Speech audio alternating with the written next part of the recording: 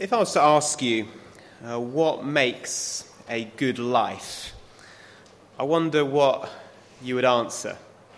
We're all looking for the good life, aren't we? Nobody wants a bad one. We all want to enjoy a good and happy life.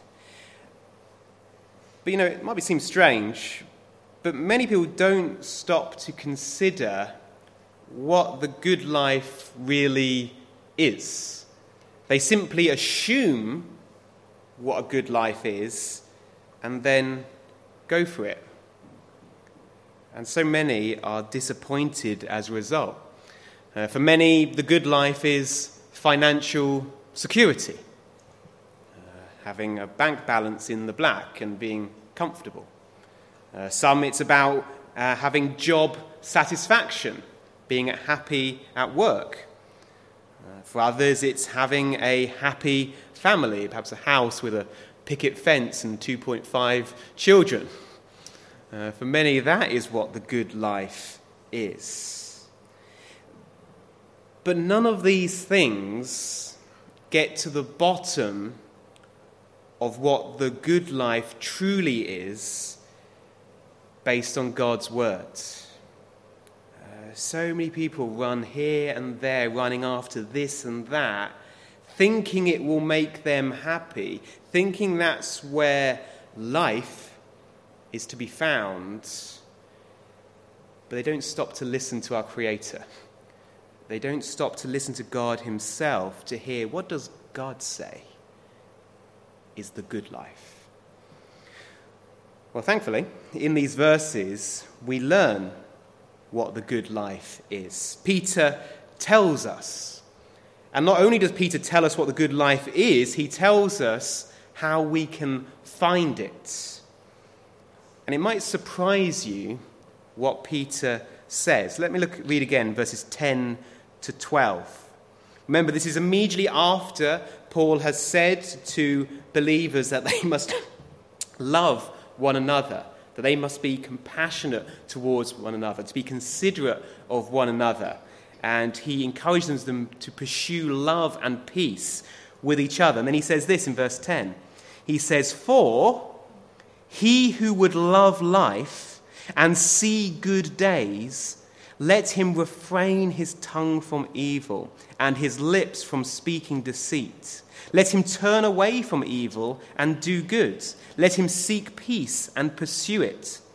For the eyes of the Lord are on the righteous, and his ears are open to their prayers. But the face of the Lord is against those who do evil." Now, I wonder if those verses surprise you a little bit.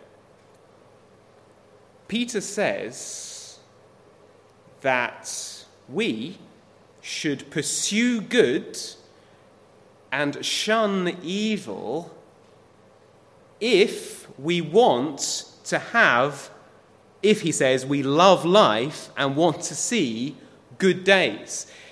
Peter says the key to enjoying the good life, as Peter describes it, is to shun evil and pursue good. Now that might surprise you, because you might think that Peter would have said something like, we should pursue love and shun evil because God has told us to. And that's true, he has. God is God, and he commands us to shun evil and pursue peace. But that's not the reason he gives in these verses, however true that might be.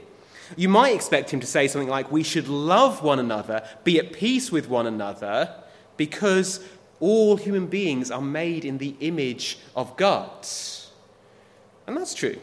We should love one another because all human beings have a dignity and a worth in the sight of God. They're made in God's image. But that's not the reason Peter gives here. The reason Peter gives here is what we might be tempted to describe as a selfish one. It's not selfish because it's what we all look for anyway.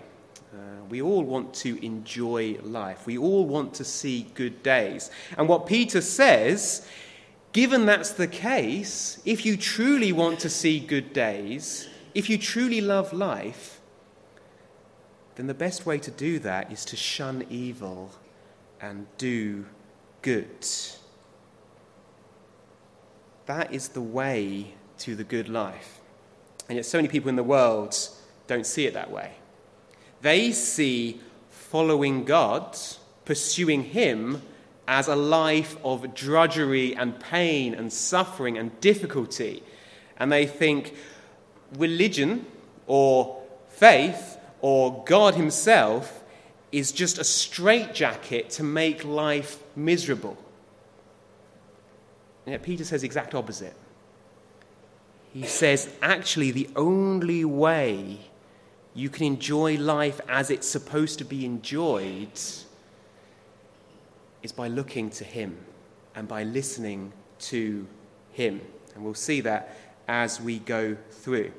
But just before I explain that in more detail, it is important to make clear that when Paul says here, good days, he doesn't necessarily have in mind the kind of things we think about when we think of good days. Good days, we think, are long ones, a long life, prosperity, health, wealth. That's what we associate with good days. But that's not what Peter says are truly good days. You can live for 100 years with all the wealth in the world, and yet your life be miserable. On the other hand, you can live a short life and yet have a truly blessed one. And that is what Peter is talking about. He says that doesn't come from a comfortable bank balance. It doesn't come from a life free of suffering, a life free of difficulties where all your dreams are fulfilled. He says it comes from a different place. True blessedness, true happiness is different. It's deeper. And he describes it basically under three headings. And it's these three headings I would like to look at this morning. You can read them in verse 12. Peter says, "For the eyes of the Lord are on the righteous, and his ears are open to their prayers.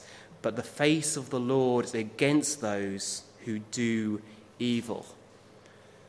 The good life, the truly good life, is the life where God's eyes are watching over you. A truly good life is the life where God's ears are open to your cries. And the truly good life is the life which enjoys the smile of God. Those are the three things which make a truly blessed and happy life. I just want to look at those three things in turn now, one at a time, and see how that is the case. Let's look at that first one. The good life is having God's eyes watching over you. As Peter put it in verse 12, the eyes of the Lord are on the righteous. You know, there's a verse in 1 Chronicles, which is one of my favourite verses, at Philip and Hannah's wedding on Monday. They had a Bible in the corner for guests to highlight favourite verses and to put their name next door to it. And so they've got this Bible with a whole catalogue of highlighted verses from their friends and family. And the verse I highlighted was this one, which was in 1 Chronicles, which reads, "The eyes of the Lord run to and fro throughout the whole earth to show himself strong on behalf of those whose heart is loyal to him." I love that verse. It says that God's eyes are roaming through the whole earth, looking for people he can show his strength to, who he can show his support to those whose heart is loyal towards him. Now, at this point, I need to be very, very clear what that means. And it also applies to what Peter says in these verses. In that verse in 1 Chronicles, and in Peter's words here, he is not saying that God watches over only those who are sinlessly perfect. Because if that was the case, there would be no one he watches over. All of us are to a greater or lesser extent broken and faulty and sinners. As the Bible itself says, there is none which does good, no, not one. But that isn't what God is looking for. You could say it is what he's looking for, and he's found it in Jesus. And we are wonderfully in him if we are forgiven, if we have received his forgiveness. But what God asks of us is not sinless perfection. What he wants is our face lifted up to him. If you like, when his eyes are roaming round the world, looking for people to show his strength to, he's looking for upturned faces. This is the great tragedy of human life, is that the vast majority of people are looking anywhere but God. They're looking down, they're looking to themselves. They're looking to other wise leaders or so-called wise leaders and religions and faiths, and they're looking for happiness and joy and satisfaction in all these things, but they don't look up. And God is there, as it were, roaming throughout the whole earth. His eyes are looking for that face which looks up to him. That's the kind of person Peter is describing in verses 10 and 11. When he says, he who would love life and see good days, let him refrain his tongue from evil and his lips from speaking deceit. Let him turn away from evil and do good. Let him seek peace and pursue it. Tragically, so many people think they can do that by themselves. So many people think that they know what God wants. And yet they never stop to listen to what God says he wants. They assume. They think, well, God wants me to do this. He wants me to do that.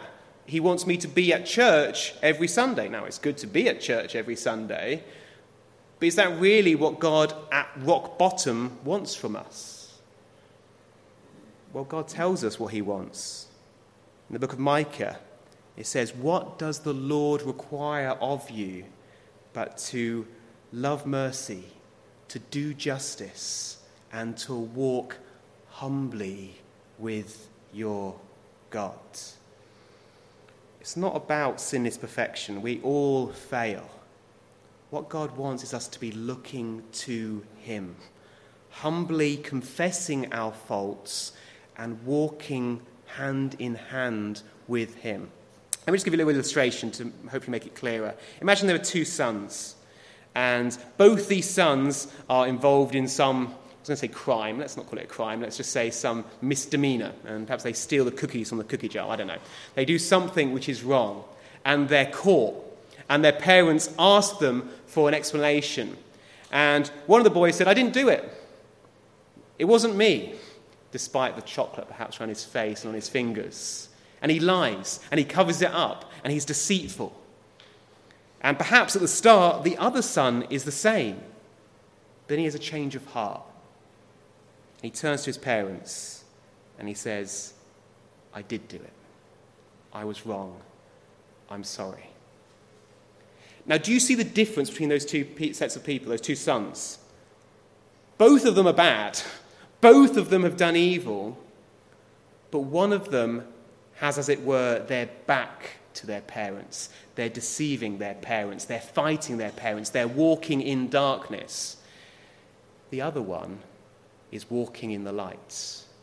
Equally sinful in the sense of they've both done the same thing wrong, but their face is towards their parents, not away from them. And that's how the Bible describes repentance and faith. We've all done wrong. We've all turned away from God. But he invites us to turn back, to repent and believe in Christ. And he gives us full and free forgiveness, and he shows his strength towards us despite the fact that we have done evil. That's what it means to have God's eyes watching over you. And if you think about it, what greater blessing can there be? We all love security, don't we? We all lock our doors at night and we want to be protected and safe. And yet so many people don't run to the eternal protection that God provides. It's crazy when you think about it. We lock our doors and yet we leave our souls exposed. But God watches over those who look to him. And that, for a start, includes physical security. And I was thinking about this just the other day. Who knows how many times God has protected you this morning?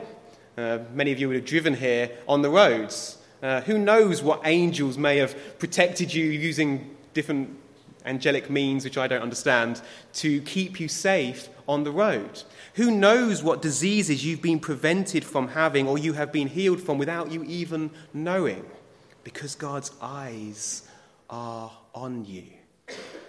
I like to think, I don't know if this is the case, but I like to think that part of heaven will be being able to see our lives lived and see all the ways God stepped in to protect his children, to protect us, ways which we didn't even realize, ways we didn't even see, but he was watching over us all the way.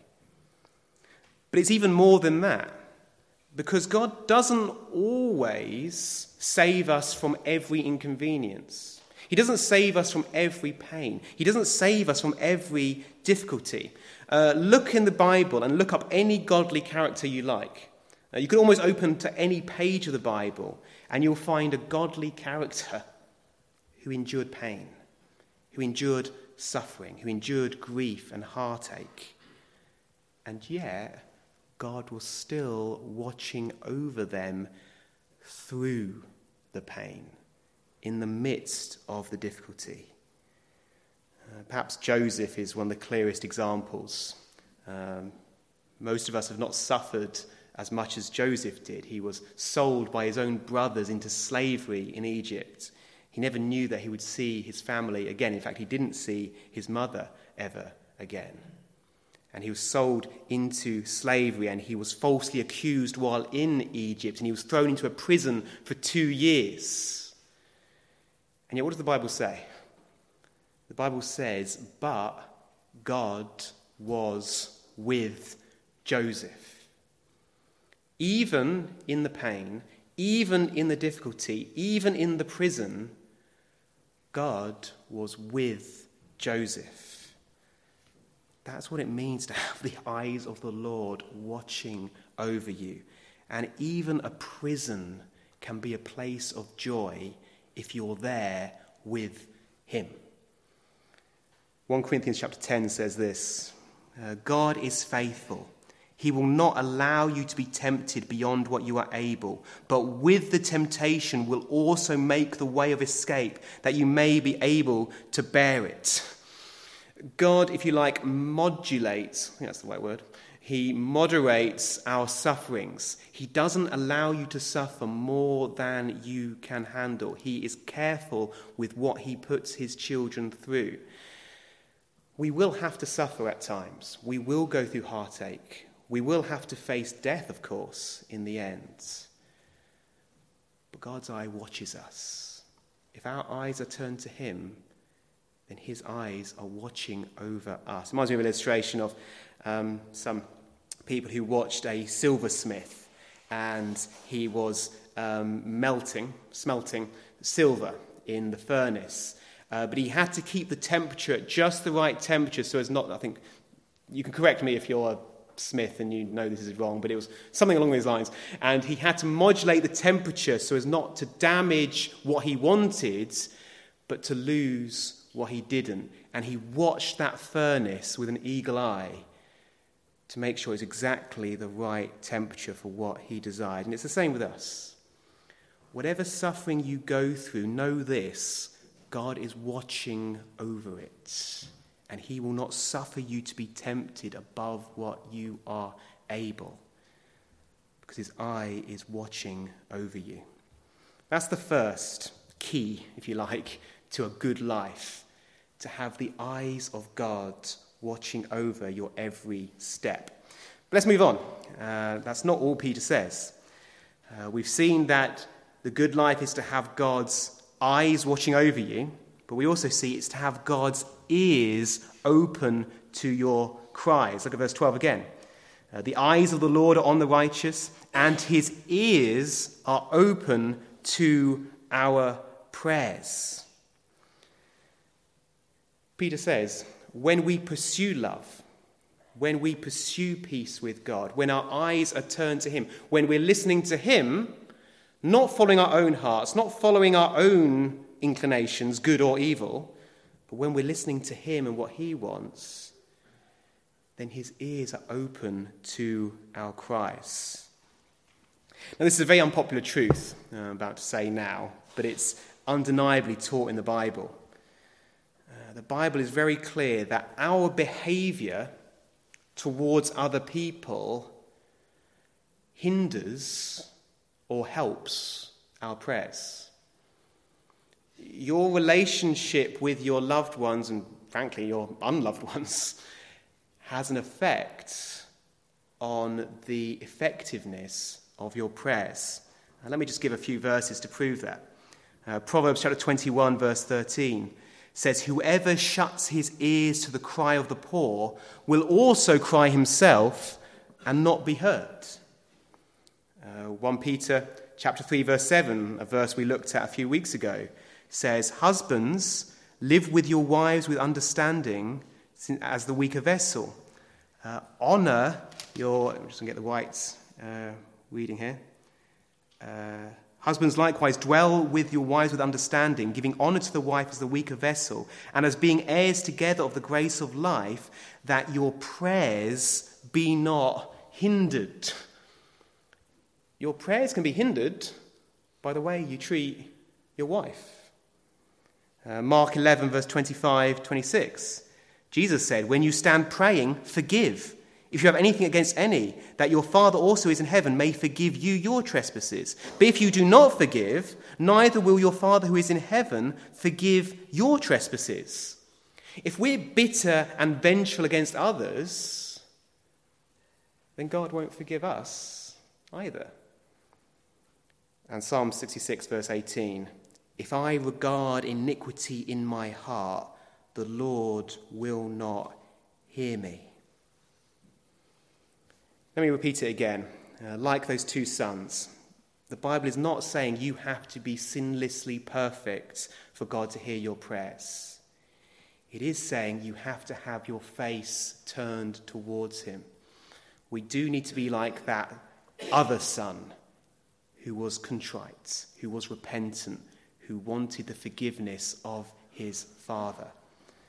We have to have our face turned to him, because if we coddle sin in our hearts, he will not hear us.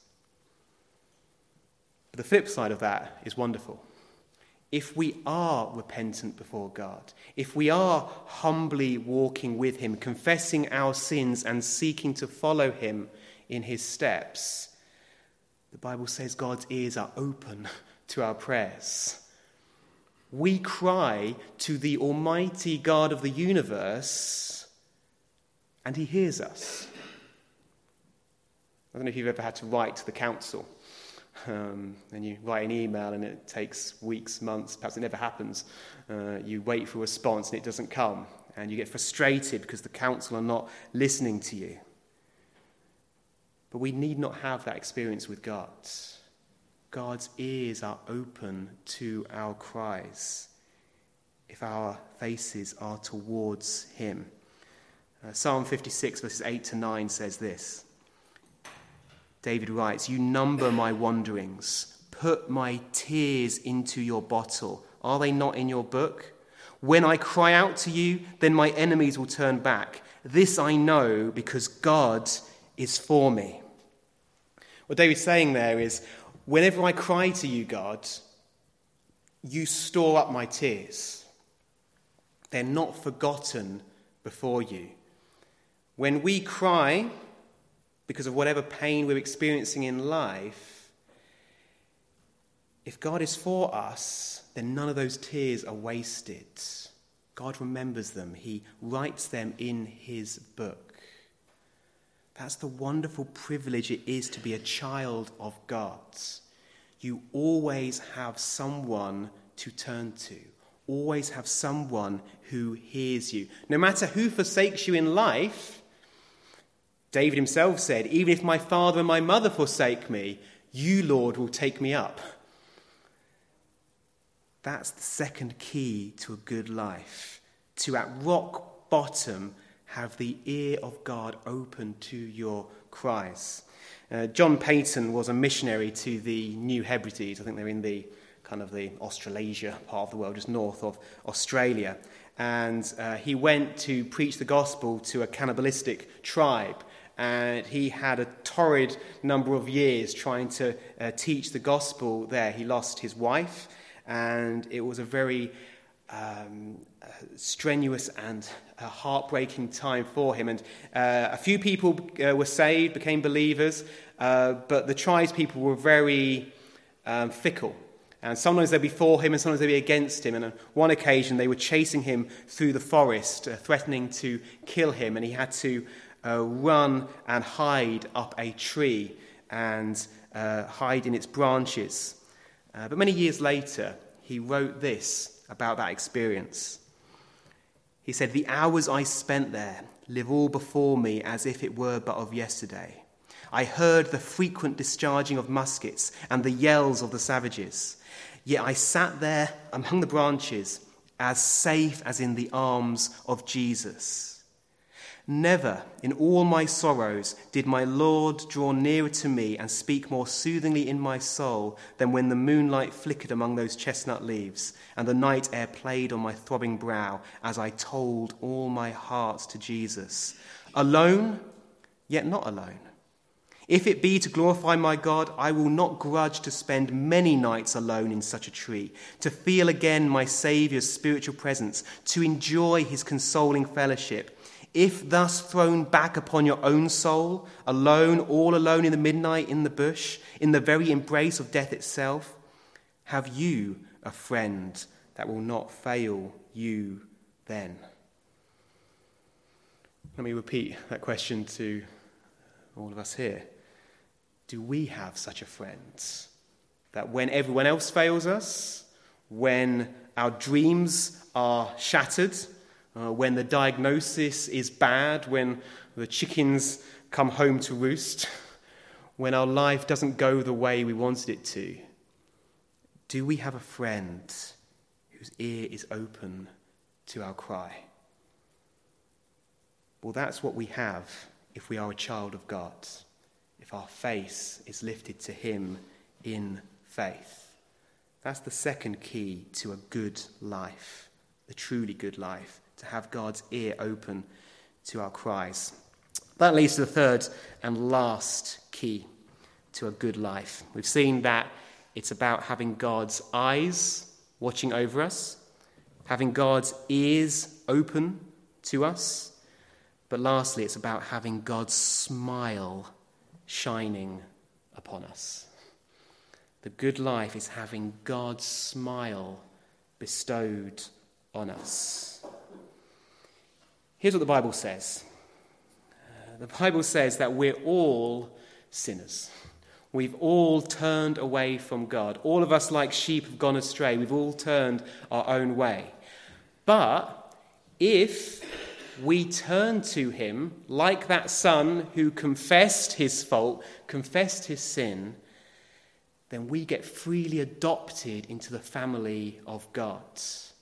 And instead of experiencing God's frown, we enjoy his smile. Instead of being God's enemies, which we are naturally, we become his friends. And Peter is saying that is the central key. That is the foundational key to a truly happy life. To know that no matter what happens, no matter what disaster hits you or your family, you have the strong foundation underneath of the love of God, which can never be removed. Because once you're adopted into God's family, you cannot be kicked out again. You have God for you for all your life. Now, let me read the last few verses, or verses 13 onwards of Peter, and he describes it. He says, "Who is he who will harm you if you become followers of what is good? But even if you should suffer for righteousness' sake, you are blessed. And do not be afraid of their threats, nor be troubled." Do you see what Peter's saying? He's saying, if you enjoy the smile of God, if you're in his family, then you don't need to be troubled when suffering comes by. When people persecute you even for your righteousness, you don't need to fret, because you can enjoy the smile of God even when you have the frowns of everyone around you. And Peter says, if that is you, you are blessed. Jesus said the same thing, didn't he? He said, when you suffer for my sake, rejoice in that day. Jump for joy, essentially, he says, because great is your reward in heaven. There is nothing of eternal value that anyone can take away from you. If your relationship with God is right, then everything else in comparison is not to be so concerned about. If you get that central thing in the right place, then everything else gets put in perspective. Let me just in closing read Romans chapter 8, because I can't think of a better way to express this truth. In Romans chapter 8, the Apostle Paul writes, and it's kind of the crescendo of what he's been describing about what the gospel is and what it means to be part of God's family. And he writes this in verse 31.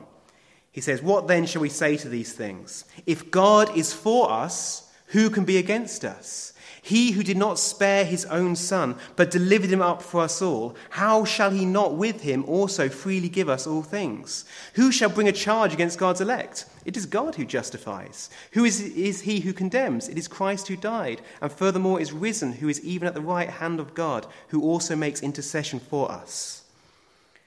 Who shall separate us from the love of Christ? Shall tribulation, or distress, or persecution, or nakedness, or famine, or peril, or sword? As it is written, for your sake we are killed all day long, we are counted as sheep for the slaughter. Yet in all these things we are more than conquerors through him who loved us. For I am persuaded that neither death, nor life, nor angels, nor principalities, nor powers, nor things present, nor things to come, nor height, nor depth, nor any other created thing shall be able to separate us from the love of God, which is in Christ Jesus." Do you hear what he's saying? He's saying, if you have been redeemed, if you have been forgiven, if you are in a relationship with God, if you are God's child, if his eyes are watching over you, if his ears are open to you, if his smile is upon you, then there's nothing else you need to fear. There's nothing else that ultimately you need to be concerned about, because nothing can separate us from the love of God. But notice what that means. Paul doesn't say the love of God keeps us from all inconvenience. He says, through any inconvenience, God's love endures. Do you hear the difference? That's not the same thing. We may have to go through many dark paths. We may have to go through many difficulties. But what the Bible teaches is that if we are forgiven, if we are trusting in Christ, God's love will never depart from us. Just one final picture. Do you remember the story of the prodigal son? And do you remember how the prodigal son turned away, like all of us have to some extent, and he went his own way, rejected his father, rejected his father's instructions, and he went and wasted his life. But then he repented.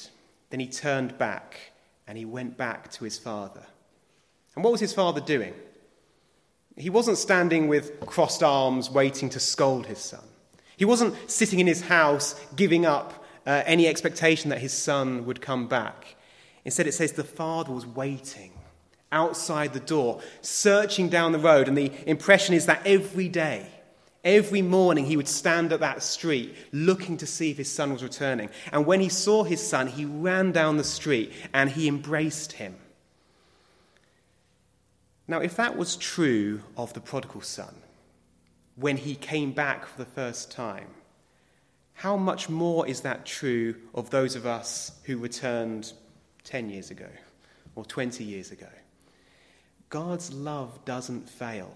He loves us with that same love all through our lives. Don't be afraid to turn back to him. Perhaps you have wandered away from him. Perhaps you've gone your own way again. Perhaps you've drifted from him. Perhaps your eyes have been taken from him to yourself. Turn them back to him, and he is there waiting to welcome you with open arms. And then you can enjoy what is truly the good life, as Peter explains it. And with those thoughts in mind, I've chosen as our final hymn number 755. 755, which is a hymn expressing the faith and the trust that we can have in God. It's number 755. My times are in thy hand. My God, I wish them there. My life, my friends, my soul I leave entirely to thy care. So we'll close by singing number 755.